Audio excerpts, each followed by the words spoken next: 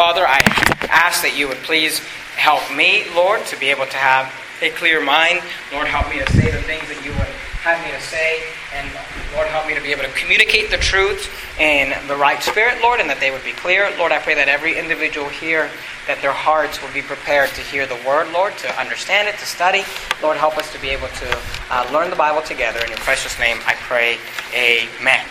All right, well, we're there in Matthew chapter 16, and you hear me say this a lot, but tonight's sermon is going to be a little different than what you may be used to on a Wednesday night. Usually on Wednesday night, what I'll preach is an expository type sermon. That may mean absolutely nothing to you, and that's okay. What that means is we'll go verse by verse through a passage and try to understand that passage, and that's what we usually do on Wednesday night. We're going to do a little bit of that tonight, and for sure next week we'll be going through the rest of Matthew 16. Tonight I kind of want to deal with a doctrine or an idea that comes up in Matthew 16. We're going to start in Matthew 16, then it's kind of going to feel like a Sunday morning sermon. We're going to be going to a lot of different passages, and we're going to finish up coming back to Matthew 16 and tying it all together. So I kind of want to give you a warning. I know it's Wednesday, I know you're tired, but you got to get ready, get your fingers ready, okay? Start doing some stretches because we're going to be looking at a lot of passages, all right? If you look at Matthew 16, in verse 1, the Bible says this: the Pharisees also with the Sadducees came, tempting, desired him that he would show them a sign from heaven. Now, the Pharisees, and I'm not preaching about this, but let me just give this to you quickly. The Pharisees and Sadducees don't like each other, okay? They believe different things and they're against each other. In the book of Acts, Paul actually used that to his advantage. When the Pharisees and the Sadducees were trying to put him to death, he sided with the Pharisees and began to talk about doctrines that they disagreed with to get them to argue, to kind of save himself. But here we see the Pharisees and Sadducees have united against Christ. Isn't that how it always is? You know, the world will unite, and people that hate each other, they'll all unite if it's against Jesus Christ.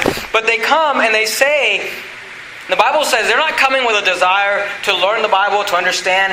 The Bible says, tempting, desired him that he would show them a sign. Now notice, they want a sign from heaven. Now, here's what's interesting, okay? Keep your finger there in Matthew 16. Just flip one page back to Matthew 15, where we were last week. If you look at verse 30, I want you to see Matthew 15 and verse 30. You need to understand this. They already had plenty of signs. They had a lot of signs, actually. I'll just give you one example. Matthew 15, look at verse 30. And great multitudes came unto him, having with them those that were lame, blind, dumb, maimed, and many others, and cast them down at Jesus' feet, and he healed them. Verse 31, insomuch that the multitude wondered. Notice, when they saw the dumb to speak, the maimed to behold, the lame to walk, the blind to see, and they glorified the God of Israel. So they'd already had all sorts of signs. I mean, when you see it, it's one thing, dumb to speak, that's pretty impressive, and lame to walk, that's pretty impressive, and blind to see, that's pretty impressive. But you know the one that I'm really impressed with? When it says the maimed to be whole. When I hear the word maim, I think like someone was sort of an accident and their arm got mangled up. You know what I mean? And God fixed that. Jesus made that whole. So they've already had all these signs. They've already seen all these things. Jesus has already done enough to prove the fact that He is who He says He is. But they're asking for something that they know, or maybe they don't know, but that is not possible for Jesus to give. They're asking for, go back to Matthew 16, look at verse 1. They're asking for a sign from heaven. Now here's the thing. There is a sign that will come from heaven one day, but it is not yet the time. See, the first coming of Christ was not with a sign from heaven. Now the second coming of Christ will be with a sign from heaven. Let me show you that to you real quickly. Go to Matthew 24. You're there in Matthew 16. Just go to Matthew 24. Look at verse 29. They're asking for a sign that is just not the right time. There is a sign coming from heaven, Matthew 24. I'm not preaching on end times prophecy, but let me just show this to you. Matthew 24, look at verse 29. We'll be in Matthew 24, I'm sure, here soon, and we'll go through the entire chapter and explain all of those things. Matthew 24 and verse 29, the Bible says, immediately after the tribulation of those days shall, notice the signs in the sky, shall the sun be darkened, and the moon shall not give her light, and the stars shall fall from heaven, and the powers of the heaven shall be shaken, and then shall appear the, notice this, sign of the Son of Man, notice this, in heaven. And then Then shall all the tribes of the earth mourn, and they shall see the Son of Man coming in the clouds of heaven with power and great glory. So there is a sign from heaven, but that's not for the first coming of Christ. That's for the second coming of Christ. The first coming of Christ, the signs were all the miracles and all the preaching and all the righteousness when Jesus stepped on the scene and he began to quote Isaiah. He said, the Spirit of the Lord has come upon me. And he says to preach the gospel. Those signs have already been ignored by the Sadducees. They've already been ignored by the Pharisees. And now they're asking for a sign from heaven. Now basically, Jesus says to them, no. Look at verse 2, Matthew 16. And he says, there is a sign that I want to give you, and that's the sign I want to talk about tonight. Matthew 16 and verse 2, the Bible says, He answered and said unto them, when it is evening, ye say, it will be fair weather, for the sky is red. And in the morning it will be foul weather today, for the sky is red and lowering. O ye hypocrites, ye can discern the face of the sky, but can ye not discern the signs of the times? He says, look, there are signs. You can't see them? You're wondering if I'm the Messiah? Really? Did you see that Maine man that I made whole? Did you see the blind? Have you heard the preaching? Have you seen the prophecies be fulfilled? He said, you can't discern the signs of the time. Look at verse 4. A wicked and adulterous generation seeketh after a sign. Now he says, look, I'm not going to give you a sign. He said, you're wicked and adulterous. I'm not going to give you a sign from heaven. But he says, here's what I will give you, and there shall no sign be given unto it. But, here's the only sign I'm going to give you, the sign of the prophet Jonas. And he left them and departed. Conversation ended. I like that about Jesus. He says, here's your sign, the sign of the prophet Jonas, and then he walks away. He left them and departed. And I want to talk tonight about this sign of the prophet Jonas, because there's a lot of different beliefs and controversy about the sign of the prophet Jonas. I want to explain to you what the Bible teaches, and you got to understand this, okay? When you walked in the door, the sign said, Verity Baptist Church, all right? And what that means is, as Baptists, you say, what does it mean to be a Baptist? Here's what it means. It means we are biblicists. Here's what that means, okay? You say, what does that mean, to be a biblicist? The Bible is the authority. So we don't come to the Bible with a preconceived idea. We don't come to the Bible with a thought, well, this is what I was taught. This is what I tell people often all the time. Everything I've ever been taught is up for question. Because if the Word of God says otherwise, then we must submit ourselves to the Word of God. And there's doctrines that are even being taught by Baptists that are just, we have to look at the Bible and decide, what does the Bible say? So here's the question. What is the sign of the prophet Jonas? And I'd like you to keep an open mind as we look through this. Maybe you've never heard of this before. Just look at the Bible. Don't just believe something because Pastor told you. Look at the Scriptures and see whether those things are so. Maybe you've already been taught some of this and you have some preconceived ideas. I would just say, come to the Bible with an open mind and allow the Word of God to speak. Now, he talks about the sign of the prophet Jonas. If you go back to Matthew chapter 12, Jesus has actually already talked to them about this, and in Matthew 12 we did not deal with it, so I want to deal with it tonight. Matthew 12, look at verse 38. Matthew 12, 38. He said, I'm going to give you a sign, and it's the sign of the prophet Jonas. Okay, so what does that mean? In Matthew 12:38, the Bible says this, Then certain of the scribes and of the Pharisees answered, saying, Master, we would see a sign from thee. Notice that they've already asked this question. So we can understand why Jesus is frustrated in chapter 16 when they've already asked him this question in chapter 12. Look at verse 39. But he answered and said unto them, An evil and adulterous generation seeketh after a sign, and there shall no sign be given unto it, but the sign of the prophet Jonas. So there we go again. The sign of the prophet Jonas. What is the sign? Look at verse 40. Here's where he explains to us what the sign is. For as. Do you see that word as there? The word as means in the same way.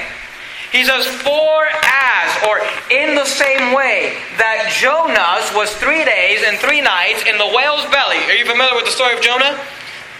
Remember, God called him, he ran away, and God, they threw him off the ship. The whale ate him up, and he was in the whale's belly for 3 days and 3 nights. Jesus says, as Jonas was 3 days and 3 nights in the whale's belly, so, the word so means in the same manner, or in the same pattern, in the same way. He says, so shall the Son of Man be 3 days and 3 nights in, make note of these words, the heart of the earth. So here's what he said. He said, I'm going to give you one sign. He said, you want to know that I am who I said I am? You want to know that I am the Messiah? You don't believe the miracles, and you don't believe the preaching, and you don't believe John the Baptist? He said, here's your sign, okay? I'm not going to give you a sign from heaven. He said, you'll get that sign later, and by the time you see that sign, it's going to be too late, okay? But I will give you a sign. He said, I'm going to give you the sign of the prophet Jonas. He said, well, what is that sign? As Jonas Lazarus was 3 days and 3 nights in the whale's belly, so, or in the same way, shall the Son of Man be 3 days and 3 nights in the heart of the earth. Now, what is that talking about? What does it mean to be in the heart of the earth? Well, remember when I was telling you about being a biblicist? Go to Acts chapter 2. You're there in Matthew, Mark, Luke, John, Acts chapter 2. Here's what that means. We allow the Bible to interpret itself. See, when we're wondering, what does it mean to be in the whale's belly? We don't go to a website. We don't go to a commentary. We don't go to a Bible dictionary. We don't go to a YouTube page. We don't go to a preaching page to try to figure out what it is. Now look, I'm all for preaching pages. We have a preaching page for Very Baptist Church, and you should go on there and listen to some good preaching. We have a YouTube page. I'm all for, listening and preaching and all that. But when you're studying the Word of God, you must study the Word of God. Does that make sense? So you allow the Bible to define what does it mean. Now the 3 days and 3 nights was a reference to the days, the amount of time that Jesus spent after He died, that He spent dead. And it says that He was there 3 days and 3 nights in the heart of the earth. Now let me just say this, because some people say that is simply a reference to the fact that He was buried. Okay? But you got to understand this. You know the word heart of the earth, it's talking about the center of the earth. Okay? To put someone 6 feet underground, it would not be intellectually honest. Does that make sense? To say that someone is 6 feet in the ground and to say they're in the heart of the earth. Okay? When you ever heard of the heart of an artichoke? Okay? You cut that thing open, and where do you find that? In the middle. Where do you find the heart of a human being? In the center. Why? Because to put an individual, when you think about the size of planet Earth, and you put an individual in a cave or 6 feet underground and say they're in the heart of the earth, that's not necessarily correct. I mean, I think we can all pretty much agree that intellectually that argument would not hold up in court. I mean, does that make sense? Amen. Look at Acts chapter 2. I got an amen from the Lord, so praise the Lord. Acts chapter 2, look at verse 25. Look what it says. Acts chapter 2, verse 25. For David speaketh concerning him. So let's allow the Bible to tell us, where did Jesus spend 3 days and 3 nights? Now we know that His body spent 3 days and 3 nights in a cave, in a burial, underground. But where did He spend 3 days and 3 nights? Acts 2:25 says, For David speaketh concerning him, I foresaw the Lord always before my face, for He is on my right hand, that I shall not be moved. Therefore did my heart rejoice, and my tongue was glad. Moreover also my flesh shall rest in hope. Look verse 27, because thou wilt not leave my soul in hell. Now, David is prophesying about the Lord Jesus Christ. And here's how you got to understand about Old Testament prophets. They would often speak as if they were God Himself speaking. That's what they did. So here David is speaking, but he's not talking about himself.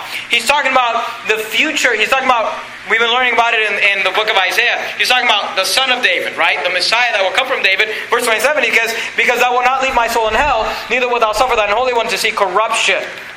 Who is David talking about? The Lord Jesus Christ. You say, well, that sounds kind of vague. Well, let me prove it to you even further. Go to verse 31, same chapter. Acts chapter 2, verse 31. Because remember, we allow the Bible to be its own commentary. We allow the Bible to comment on itself.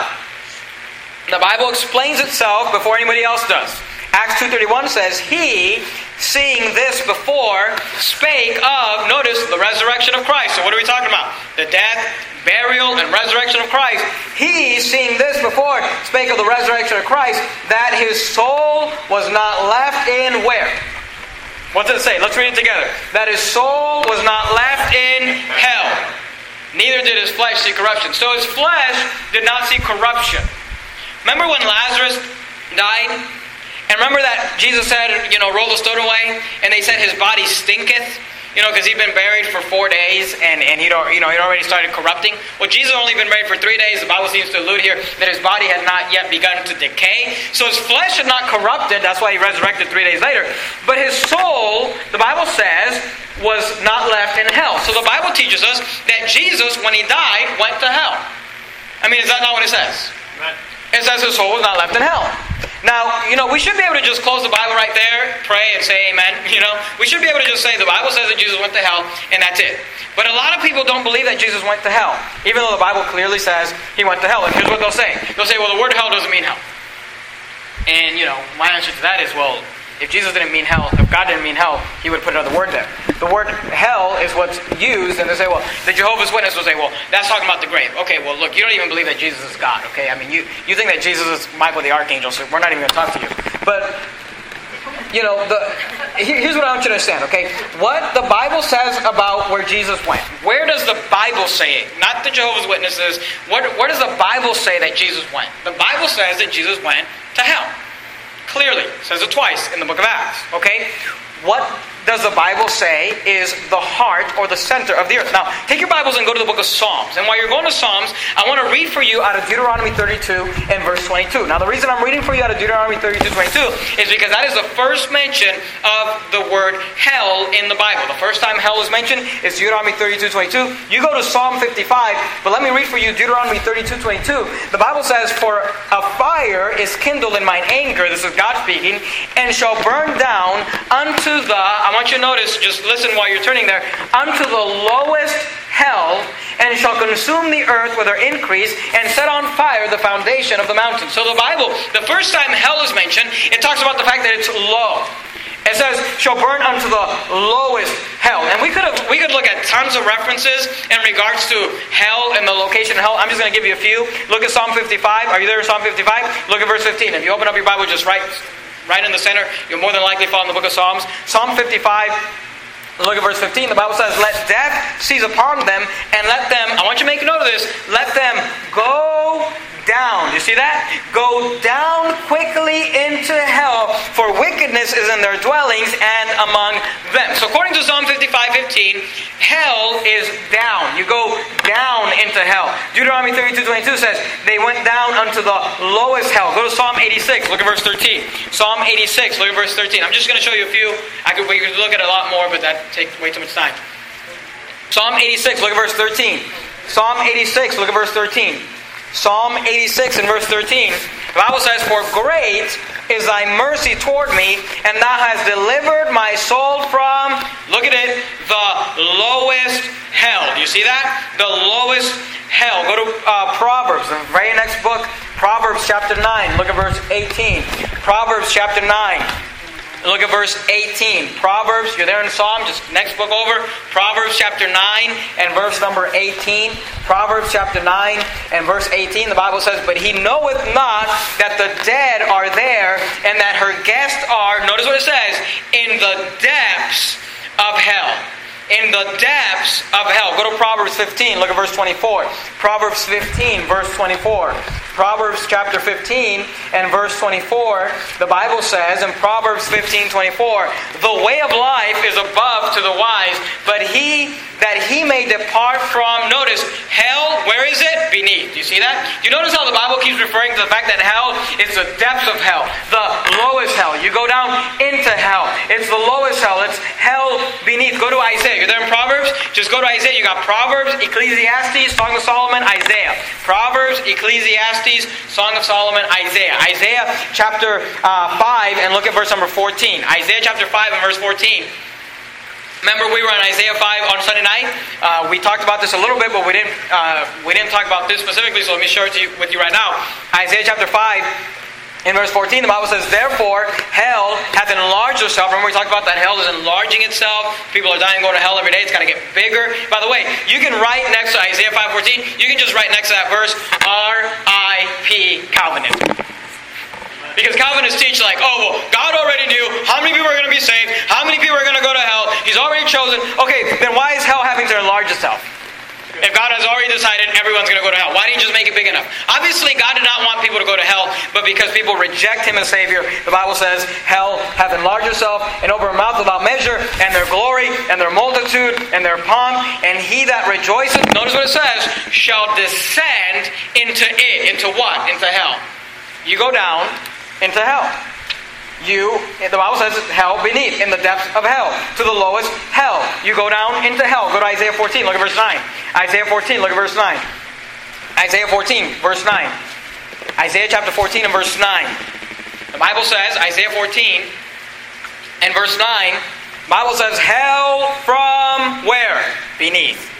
"Hell from beneath is moved for thee to meet thee at thy coming. It stirreth up the dead for thee, even all the chief ones of the earth it hath raised up from." Go to Isaiah 14, look at verse 15. Isaiah 14, verse 15, just a few verses over. He says, "Yet thou shalt be brought," notice, "down to hell, to the sides of the pit." When you think of a pit, do you think of something that's above the ground or underneath the ground? You know, he says you're going to go down to hell. You're going to go to the sides of the pit. You're in Isaiah. Go to Ezekiel. You got Isaiah, Jeremiah, Lamentations, Ezekiel. Just a few books over. Isaiah, Jeremiah, Lamentations, Ezekiel. Ezekiel 31. Look at verse 16. Ezekiel 31. Look at verse 16. Ezekiel 31 and verse 16. The Bible says, Ezekiel 31 and verse 16. The Bible says, I made the nations to shake at the sound of his fall when I cast him down to hell. With them that, notice, descend into the pit. We already saw that the pit was hell. And all the trees of Eden, the choices and the best of Lebanon, all that drink water shall be comforted in the nether parts of the earth. Go to Ezekiel 31 verse 17. The next verse over, 17. They also went, notice, down into hell. And with him unto them that were slain with the sword, and that were his arm that dwelt under his shadow in the midst of the heathen. Go to Ezekiel 32, the next chapter over. Look at verse 27. Ezekiel 32, next chapter over, verse 27.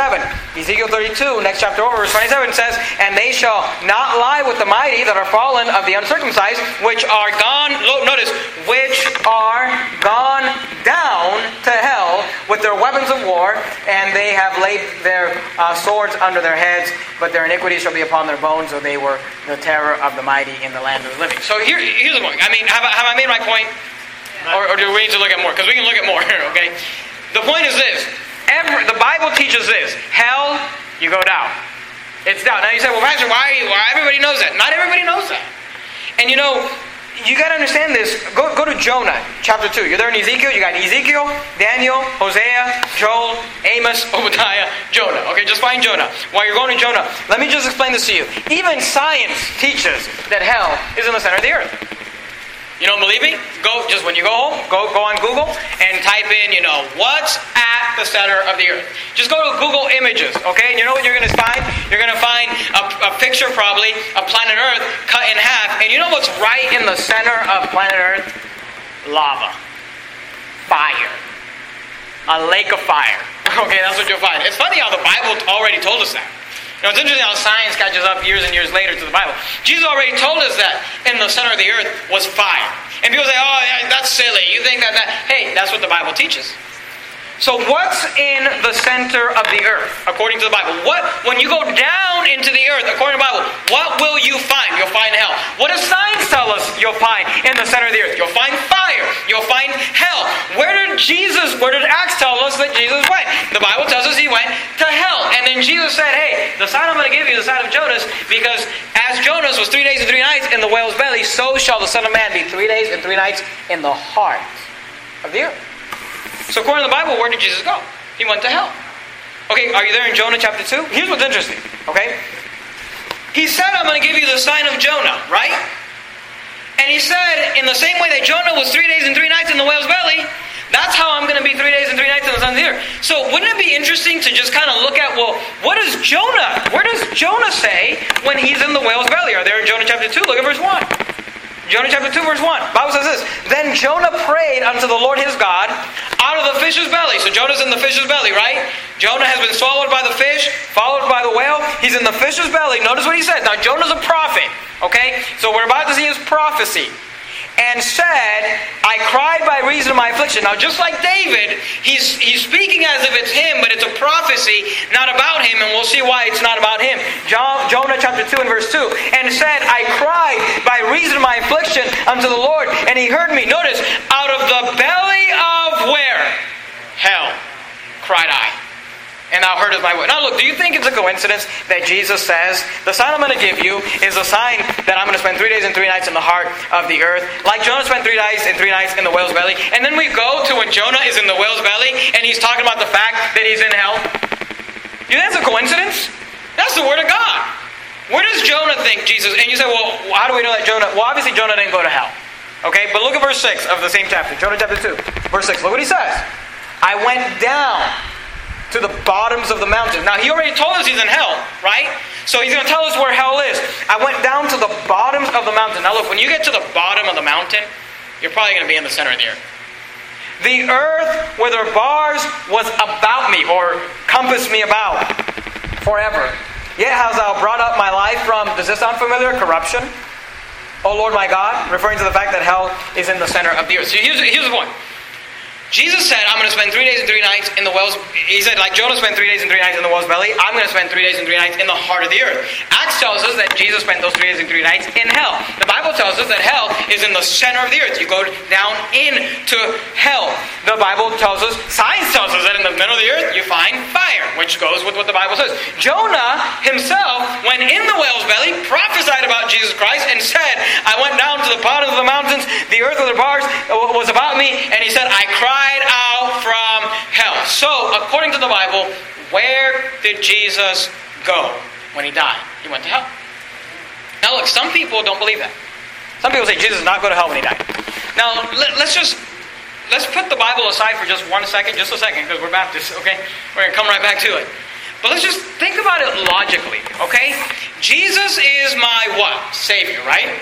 Okay, what did he save me from? Now the Bible tells us he saves us from a lot of different things. He saved us from our sins. We understand that theologically. But what did he save me from? If Jesus died physically and did not go to hell, then what did he save me from? Was he just going to save me from a physical death? Because guess what? Most believers are going to die a physical death. Some will be raptured, when Jesus comes. But most believers are going to die a physical death. So what did he save me from? A physical death? No. What did he save me from? He saved me from hell. So here's the question. How did he save me from hell if he didn't go to hell? The Bible says he's my substitution, meaning he took my punishment. So if all he did was took my physical death, well then the Bible's a lie because I'm probably going to die physically. Do you understand what I'm saying? If all he did was took my physical death, then why do Christians die? Why don't they get to old age and right before they're going to give their last breath, they just get raptured up? Why doesn't that happen? And because look, he did not die to save you of a physical death. He died to save you from the wages of sin, which is death, which is the second death, which is being cast into the lake of fire. He took my place in hell. Do you understand that? And if he didn't take my place in hell, if he didn't go to hell, then he's not the substitution. Let's just think of it logically. Now here's the way. You said, Pastor, why are you preaching all this? Okay. Some people teach that Jesus did not go to hell. And they say that Jesus went to a place called paradise. They say Jesus did not go to hell. They say that he went to a place called paradise. Now, I don't believe that because I believe the Bible when it says that Jesus went to hell. I believe that Jesus is pictured in all the Old Testament sacrifices.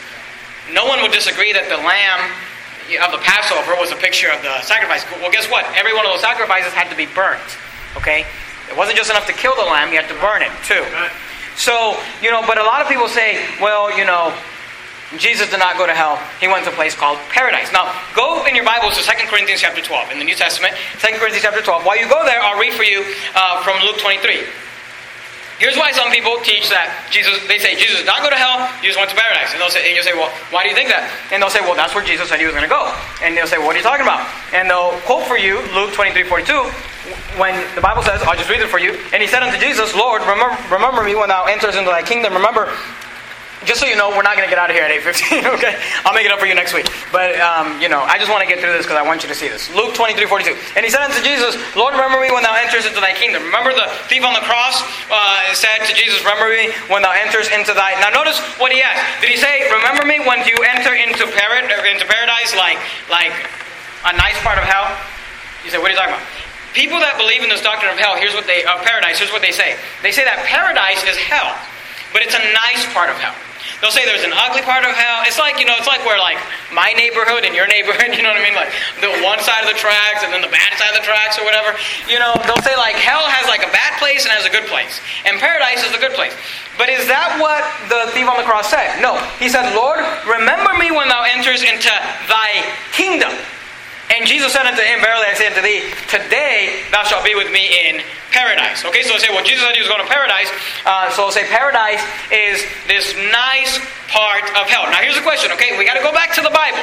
If you're a biblicist, if the Bible is your authority, you must allow the Bible to define itself. So here's a question. When someone says to me, paradise is this nice resort in hell. That where Jesus went, he did go to hell, but not to the fire, not to the burning, he went to this nice resort where he just kind of hang out with the Old Testament saints for 3 days and 3 nights, and then he took them all out of there. Okay, but what does the Bible say? Are you there in 2 Corinthians 12? Look at verse 2. Okay, what does the Bible call paradise? 2 Corinthians 12, look at verse 2. The Bible says, I knew a man in Christ about 14 years ago. This was Paul speaking. Whether in the body I cannot tell, or whether out of the body I cannot tell. God knows. Such an one caught up to the third heaven. So here's Paul talking about, I believe, talking about himself, where he was actually taken up to heaven, kind of like John the Baptist was. I'm sorry, not John the Baptist. John in the book of Revelation. And he was able to see heaven. Now notice what it says. He was caught up to the third heaven. Do you see that? I don't have time to develop this. Okay, you can study this out on your own. I'm just going to give you a few verses if you want to write them down and look at it later. But the Bible teaches that there are three heavens. Okay? Now, they're not heavens like, what you and I think of heaven. Let me just read these verses for you. If you want to jot them down, you're welcome to do so. Genesis 1:6 says, And God said, Let there be a firmament in the midst of the waters. This is when God created the heavens and the earth. And let it divide the waters from the waters. And God made the firmament and divided the waters which were under the firmament from the waters which were above the firmament. And it was so. And God called the firmament heaven, and the evening and the morning were the second day. So on the second day, God created heaven, which he defines as the firmament, talking about the sky or the atmosphere. So when you look at the sky or the atmosphere above that, the Bible calls it the firmament, and God called that heaven. That would be what we would consider the first heaven, the sky or the atmosphere. There's also a second heaven, which is what we would call outer space. And you say, well, when did God create outer space? Well, there's nothing to create. There's nothing out there. It's just space. And then the third heaven is what Paul's referring to, where he was caught up to the third heaven. That's what you and I generally think of as heaven, or the abode of God, where God resides, where the throne of God is. That's what you and I would normally call heaven. You understand what I'm saying? So you got the first heaven, the sky; the second heaven, the outer space; and the third heaven is where God is. So Paul, if you look at 2 Corinthians 12:2, says, I knew a man in Christ about 14 years. Whether in the body, I cannot tell, or whether out of the body, I cannot tell. God knoweth. Such an one caught up to the third what? What was he caught up to? He was caught up to the third heaven. Can we just read that together? Because I want you to remember it. Caught up to the third heaven. Alright? Now look at verse 3. And I knew such a man, whether in the body or out of the body, I cannot tell. God knoweth. Verse 4. How that he was caught up into what? Paradise. Let's read that together. He was caught up into paradise, and heard unspeakable words, which is not lawful for a man to utter. So, in verse 2, he's caught up to the third heaven. And verse 4, he says, he's talking about being caught up again, and he uses these words interchangeably. Paradise and heaven. Why? Because they're the same place. I mean, do you see that? Do you see how we allow the Bible? No, Pastor, did you go to a commentary and you read that? No, I read that in the Bible. See how we allow the Bible to define itself? That's how you study the Word of God. So you're thinking, why are we looking at so many passages? I thought that's why you came to Bible study. You study the Bible. Go to Revelation chapter 2. Should be fairly easy to find. Last book in the New Testament, Revelation chapter 2. Revelation chapter 2. Revelation chapter 2. So according to Paul, he says he was caught up to the third heaven, and then he said he was caught up into paradise. So he uses the word heavens and paradise interchangeably. He says, I went to paradise. He said, I went to heaven. So the Bible has defined paradise for us as heaven. Okay? He's not talking about the fact that he went to some resort in hell. But let me just give you further evidence. Revelation chapter 2, look at verse 7. Revelation chapter 2, verse 7. Revelation chapter 2, verse 7 says, He that hath an ear, let him hear what the Spirit saith unto the churches.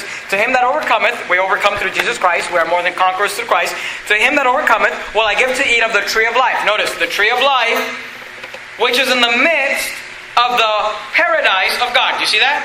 So the tree of life is in the midst of the paradise of God. Now, I'm not talking about the Garden of Eden. The Garden of Eden's gone. Okay? This is talking about a different paradise with a different tree of life. He says, if you overcome, I will give you to eat of the tree of life, which is in the midst. The word midst means in the middle of the paradise of God. So in the paradise of God, you got the tree of life. Now, go to Revelation 22. Look at verse 1. Revelation 22, verse 1. I know we're looking at a lot. We're talking a lot, but we're going to wrap this all up. It's going to make sense here in a minute. It's going to make sense how it all goes with Matthew, and then we'll be done. Revelation 22, and when I said a minute, I mean like a lot of minutes. Okay. Revelation 22, look at verse 1. Revelation 22, verse 1. And he showed me a pure river of water of life, clear as crystal, proceeding out of the throne of God. So where does this pure river of water of life, what is it proceeding out of? It's proceeding out of the throne of God. Where's the throne of God? Heaven. Right? Of the Lamb. So you got this. He showed me a pure river of water of life, clear as crystal, proceeding out of the throne of God and of the Lamb, verse 2, in the midst of the street of it, And on either side of the river was there the tree of life, which bare 12 manner of fruit, and yielded her fruit every month, and the leaves of the tree were for the healing of the nations. So the Bible tells us that there's a river proceeding from the throne of God, and from that river on either side you got the trees of life. And we just saw in Revelation 2 that in the midst of paradise is the tree of life. So where is paradise?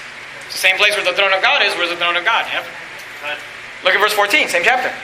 Blessed are they that do His commandments, that they may have the right to the tree of life, and may enter in through the gates into that city. And if you study the context, the city is New Jerusalem, which is what?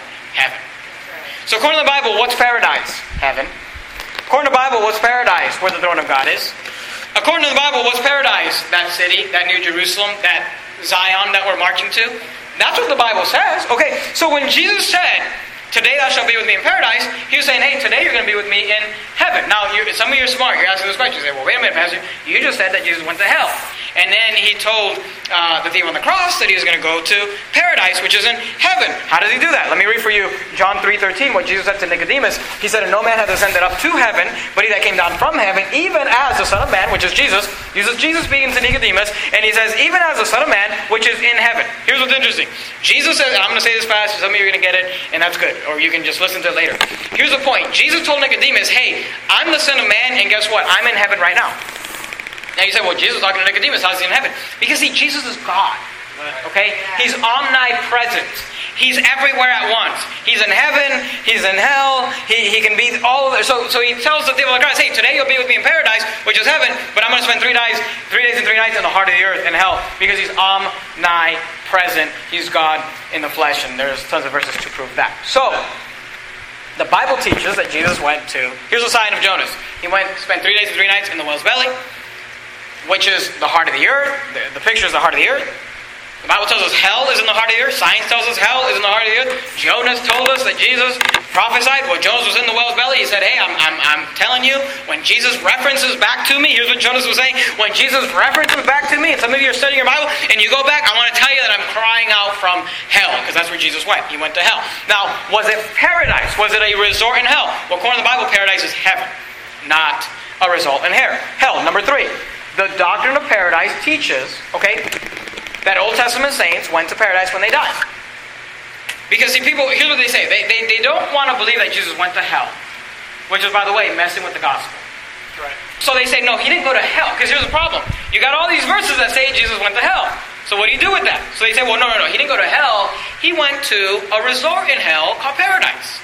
So then we ask the question, we say, well, what is the reason for paradise? And here's what they say. They say, well, the reason for paradise in hell is because all of the Old Testament saints who died, they were believers in the Messiah, they weren't able to go to heaven till Jesus had died, so God had to hold them somewhere and kind of wait. This is already kind of sounding a little Catholic to me, okay, but let's just forget about that. But God had to hold them somewhere, till Jesus died, so that He could, once He died, then they were able to go to heaven. Okay, go to 2 Kings chapter 2. 2 Kings chapter 2 in the Old Testament. While you go there, I'm going to read for you Revelation 13:8. Okay, so be listening. 2 Kings 2:11 is where you're going. Revelation 13:8 is what I'm going to read for you. The Bible says, and all that dwell upon the earth shall worship Him whose names are not written in the book of life of the Lamb slain from the foundation of the world. The Bible says that Jesus was the Lamb slain from the foundation of the world. Before God ever even said the words in the beginning, God created, before He ever said, let there be light, before any of that ever happened, God already had a plan that Jesus was going to die for our sins. Okay? So to say that they had to wait for Him to die, look, when God says that He's going to die, when He's the Lamb slain from the foundation of the earth, He's good to go. Okay? But let's go ahead and play the devil's advocate. Okay, so Old Testament saints went to paradise when they died. Okay, number 1, Jesus was the Lamb slain from the foundation of the world, so I don't understand why we have to wait for Him to die physically. Once God says something, it's good as gold, okay? Number 2, there is no record of any Old Testament saint ever going down into paradise, which is where supposedly it's in hell, right? In fact, The Bible records the exact opposite. Are you there in 2 Corinthians chapter 2? Look at verse 11. 2 Corinthians chapter 2, verse 11. 2 Corinthians, I'm sorry, I'm going to say 2 Corinthians, 2 Kings chapter 2, verse 11. We could do this a lot faster if you'd stop messing up. 2 Kings chapter 2, verse 11. Some of you don't get my jokes, but it's because they're not funny. 2 Kings chapter 2, look at verse 11. Are you there? I want you to see it. 2 Kings chapter 2. Because people say, in the Old Testament, the saints went down to paradise when they died. Okay, well, the Bible never says that.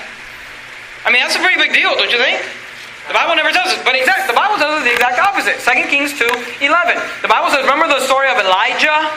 And it came to pass, as they still went on and talked, that behold, there appeared a chariot of fire and horses of fire. Remember, God was going to take Elijah away. Elijah was one of those guys. Enoch was another one that didn't actually die. They were kind of, it represents the rapture a little bit. They were translated. They went up to heaven before their physical death. And notice what it says. And it came to pass, as they still went on and talked, that behold, there appeared a chariot of fire and horses of fire, and parted them both, talking about Elijah and Elisha, asunder. And Elijah went down into paradise in a whirlwind. Is that what it says? It says Elijah went up by a whirlwind into where? Heaven. Well, all the Old Testament saints went to paradise when they died. Well, why didn't Elijah go down to paradise? He goes up to heaven where every believer goes. And by the way, the Old Testament never even uses the word paradise. So it's interesting that in the Old Testament, all the Old Testament saints went to paradise. In the Bible, in the Old Testament, never even uses the word paradise, not even once. The Bible uses it a few times in the New Testament, and if you study that out, it's very clear that it's talking about heaven. The Old Testament records believers in heaven. Go to Job, chapter 1. You're there in 2 Kings. You got 2 Kings, 1st, 2nd Chronicles, Ezra, Nehemiah, Esther, Job. Job chapter 1, 2 Kings, 1st, 2nd Chronicles, Ezra, Nehemiah, Esther, Job chapter 1. Job chapter 1, look at verse 6. Job chapter 1, verse 6. Now there was a day when the sons of God came to present themselves before the Lord, and Satan came also among them. So, in the book of Job, you've got the sons of God in the Old Testament presenting themselves before God. Okay, go to chapter 2, look at verse 1. Job chapter 2, verse 1. The Bible says, again, there was a day when, let's just read it together. The sons of God. Is that what it says? And again, there was a day when the sons of God came to present themselves before the Lord, and Satan came also among them to present himself before the Lord. So here, the Bible tells us that you got the sons of God in heaven, before the Lord. They came to present themselves. Now, people are going to say, Pastor Jimenez, I get the emails all the time. Pastor Jimenez, you have a lot of passion. That's what they say to me. You have a lot of passion. But, because you never graduated from Bible college, you're an idiot. And, the sons of God is actually talking about the angels. Okay, so that's what they teach. The sons of God talking about the angels. Here's the question. What does the Bible say? Okay, I didn't say what Bible college say. I didn't say what the certificate on the degree says. What does the Bible say? Okay, go to Hebrews chapter 1. While you're going to Hebrews, let me read a few verses for you. John 1:12 says this, but as many as received him, to them gave he power to become the sons of God. So who becomes the sons of God? Those that receive him. Who's the him in John 1:12? The Word, Jesus Christ. But as many as received them, to them gave he power to become the sons of God, even to them that believe on his name. So the Bible teaches that believers are called the sons of God. Hebrews 1:5. Let me read for you 1 John 3:2. 1 John 3:2. 1 John 3:2 says, Beloved, now are we the sons of God. And it does not yet appear what we shall be, but we know that when he shall appear, we shall be like him, for we shall see him as he is. So according to the Bible, who are the sons of God? Believers. I'm a son of God. You're a son of God. If you're saved, if you're a believer, if you have received Christ, you are a son of God. Does the Bible ever teach that angels are referred to as a son of God? No, it does not. In fact, it teaches the opposite. Are you there in Hebrews chapter 1? Look at verse 5. Notice what God says. Hebrews chapter 1, verse 5. This is God speaking. For unto which of the angels said he at any time, Thou art my son? This day have I begotten thee. Because if you study Hebrews 1, God is explaining how Jesus is better than the angels. And here's what he's saying. He's saying, Jesus is so much better than the angels, because he says, by the way, unto which of the angels said he at any time, Thou art my son, this day have I begotten thee. And again, I will be to him a father, and he shall be to me a son. Here's what he's saying. He's saying, I've never told an angel, you're my son. He said, I've never told an angel, I'm your father, you're my son. He said, I've never said that. Okay? Who are the sons of God? Believers. That's what the Bible teaches. Right. So people say, well, no, the sons of God are angels, but the Bible teaches the opposite. Now, here's what's interesting, okay? Because you go down this road, so here's what people say. They say, well, okay, the sons of God in Job are angels. So then they'll teach that the sons of God in Genesis chapter 6 are also angels. Go to Genesis chapter 6. And a lot of people believe this. I'm not against you if you believe this. I'm just telling you, you got to allow the Bible to interpret itself. Genesis chapter 6, look at verse 1. Genesis chapter 6, verse 1. Genesis chapter 6, verse 1. The Bible says, "And it came to pass, when men began to multiply on the face of the earth, and the daughters were born unto them, that the sons of God saw the daughters of men." Now, if we just allow the Bible to define itself, who are the sons of God? Believers. So believers, the sons of God, saw the daughters of men. Okay, do we believe that unbelievers should marry believers? No. The Bible says to not be unequally yoked together. That's all that's being said here. The sons of God saw the daughters of men, that they were fair, and they took them wives of all which they chose. And the Lord said, "My spirit shall not always strive with man, for that he is flesh, yet his days shall be 120 years. Now look at verse 4. "There were giants in the earth in those days, and also after that, when the sons of God came in unto the daughters of men, that they bare children to them, and the same became mighty men, which were of old, men of renown." Now here's what people say. They'll say, in Job, the sons of God are angels. So, in Genesis, the sons of God must be angels. And then they say this, "The angels saw the daughters of men, and they took them wives." And verse 4, "There were giants in the earth in those days." And they'll say, see, the angels had, physical relationships with women, and they produced these giants. Now hold on a second, okay? Look at verse 4 again. Notice what it says. "There were giants in the earth in those days, and also after that." After what?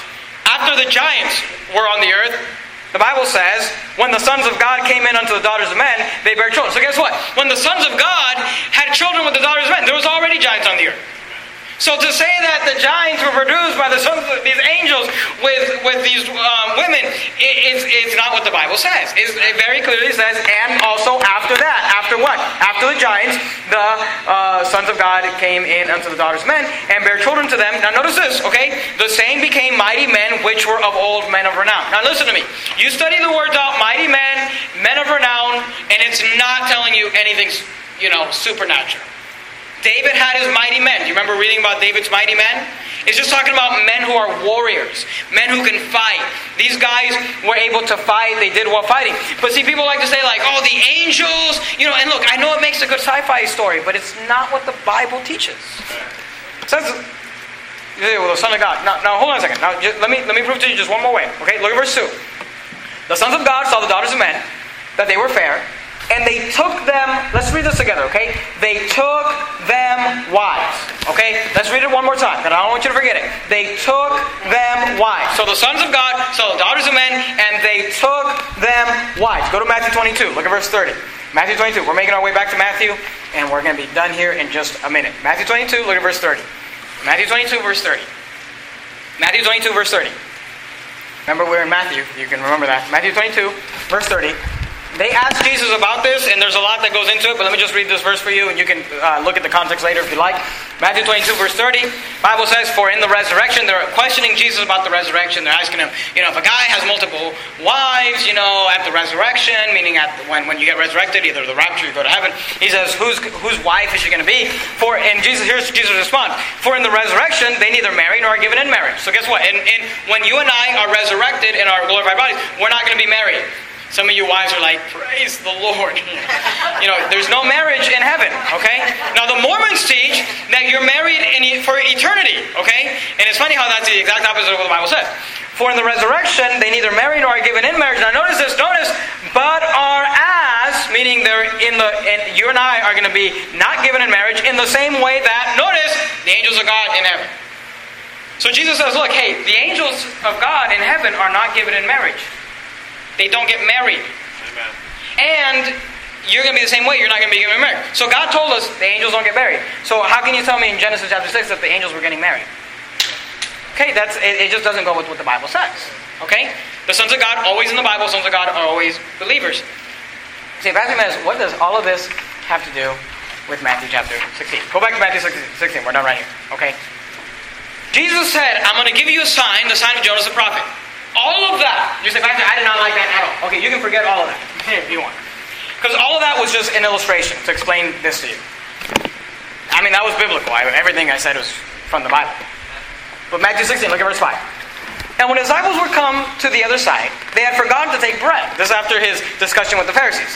Then Jesus said unto them, take heed and beware of the leaven of the Pharisees and of the Sadducees. The word leaven is a substance, typically yeast, that is added to dough to make it ferment and rise. Okay? Leaven grows. Okay? So notice what he says. Then Jesus said unto them, take heed and beware of the leaven of the Pharisees and the Sadducees. Remember, he just got done talking to the Pharisees and Sadducees. He says, hey, take heed of the leaven of the Pharisees and Sadducees. Verse 5 says that they've forgotten to take bread. So the disciples, they're just kind of clueless. Verse 7, and they reason among themselves, saying, is it because we have taken no bread? So they're like, Jesus said, hey, be careful with the leaven of the Pharisees. And they're saying, oh yeah, is it because we forgot to get lunch? Is it because we forgot about the bread? Verse 8, which when Jesus perceived, he said unto them, oh, ye have little faith, why reason ye among yourselves because ye have brought no bread? He said, what are you talking about not having bread? Do you not understand? Neither remember the 5 loaves and the 5,000 and how many baskets you took up? Neither the 7 loaves and the 4,000 and how many baskets you took up? We've been talking about that in the previous chapters, right? Verse 11. How is it that you do not understand that I spake it not to you concerning bread, that ye should beware of the leaven of the Pharisees and of the Sadducees? Verse 12. So what's he talking about when he's talking about the leaven of the Pharisees and the Sadducees? Verse 12. Then understood they how that he bade them not beware of the leaven of bread, but, notice this, of the doctrine of the Pharisees and of the Sadducees. So Jesus says, hey, beware of the leaven. They're like, oh, we didn't bring any bread. He's like, look, I'm not worried about bread. Remember the 5 loaves? Remember the 4,000 people that were hungry? Remember the 5,000? He said, I'm talking about the doctrine of the Pharisees. Here's what Jesus is trying to tell. Because the Bible says this. You don't have to turn there. Let me just read it for you. Galatians 5:9 says, a little leaven leaveneth the whole lump. And Jesus uses that example about false doctrine, the doctrine of the Pharisees. He says, hey, be careful about a little false doctrine because like leaven, it'll grow. Now here's what's interesting. Here's what we learned tonight. There are people that want to attack the gospel of Jesus Christ. So they attack the gospel of Jesus Christ by saying, Jesus did not go to hell. So then we say, well, wait a minute, the Bible says Jesus went to hell. And they'll say, well, that's not really talking about hell, that's talking about paradise. Well, the Bible says that paradise is heaven. And what would you need paradise and hell anyway? Well, you need paradise and hell because the Old Testament saints, when they died, they couldn't go to heaven because Jesus hadn't died yet, even though he was the Lamb slain from the foundation of the earth. And they had needed a place to wait, so God made a resort for them in hell so that they could wait. Now, hold on a second. Because the Bible says that the sons of God in the book of Job were in heaven. The Bible says that Elijah was in heaven. Well, no, you see, you don't understand. The sons of God, they're not believers like every reference in the Bible says. Those are actually angels. And by the way, that reminds me, in Genesis chapter 6, when it says the sons of God, those must be angels also. And therefore, all these giants and these misfits were created because the angels got married to women, even though Jesus said that angels would get married. Here's the point I'm trying to make. Do you notice how one false doctrine will leaven the whole lump? You just get one thing wrong. See, it's like, I don't know if this is how the quote goes. I should have looked it up. But when we were kids, we used to be told, oh, what a web of lies we weave, right? You tell one lie, and you have to cover that lie with another lie. You see? And when you have one false doctrine, you got to cover that false doctrine with another false doctrine. And then you cover that false doctrine with another false doctrine. And before you know it, you're so far away from the Word of God, you're not even a Baptist anymore. You say, I don't understand all that. Here's the point that I'm trying to say. Be very careful about doctrine. You say, well, I read a book. Did you read this book? Well, I saw on a website. Did you go on this website? I heard. Did you hear this? Because everything in the Bible, you must be able to prove it by the Word of God. If you can prove it, then we'll believe it. And by the way, I will, and I have in the past, and I will again stand up and I'll say, hey, I was wrong about this. Here's what the Bible says. Because at Verity Baptist Church, the pastor's not the authority. The Bible is. And the Bible must be allowed to prove itself. And the leaven of the Pharisees will grow and grow and grow and grow.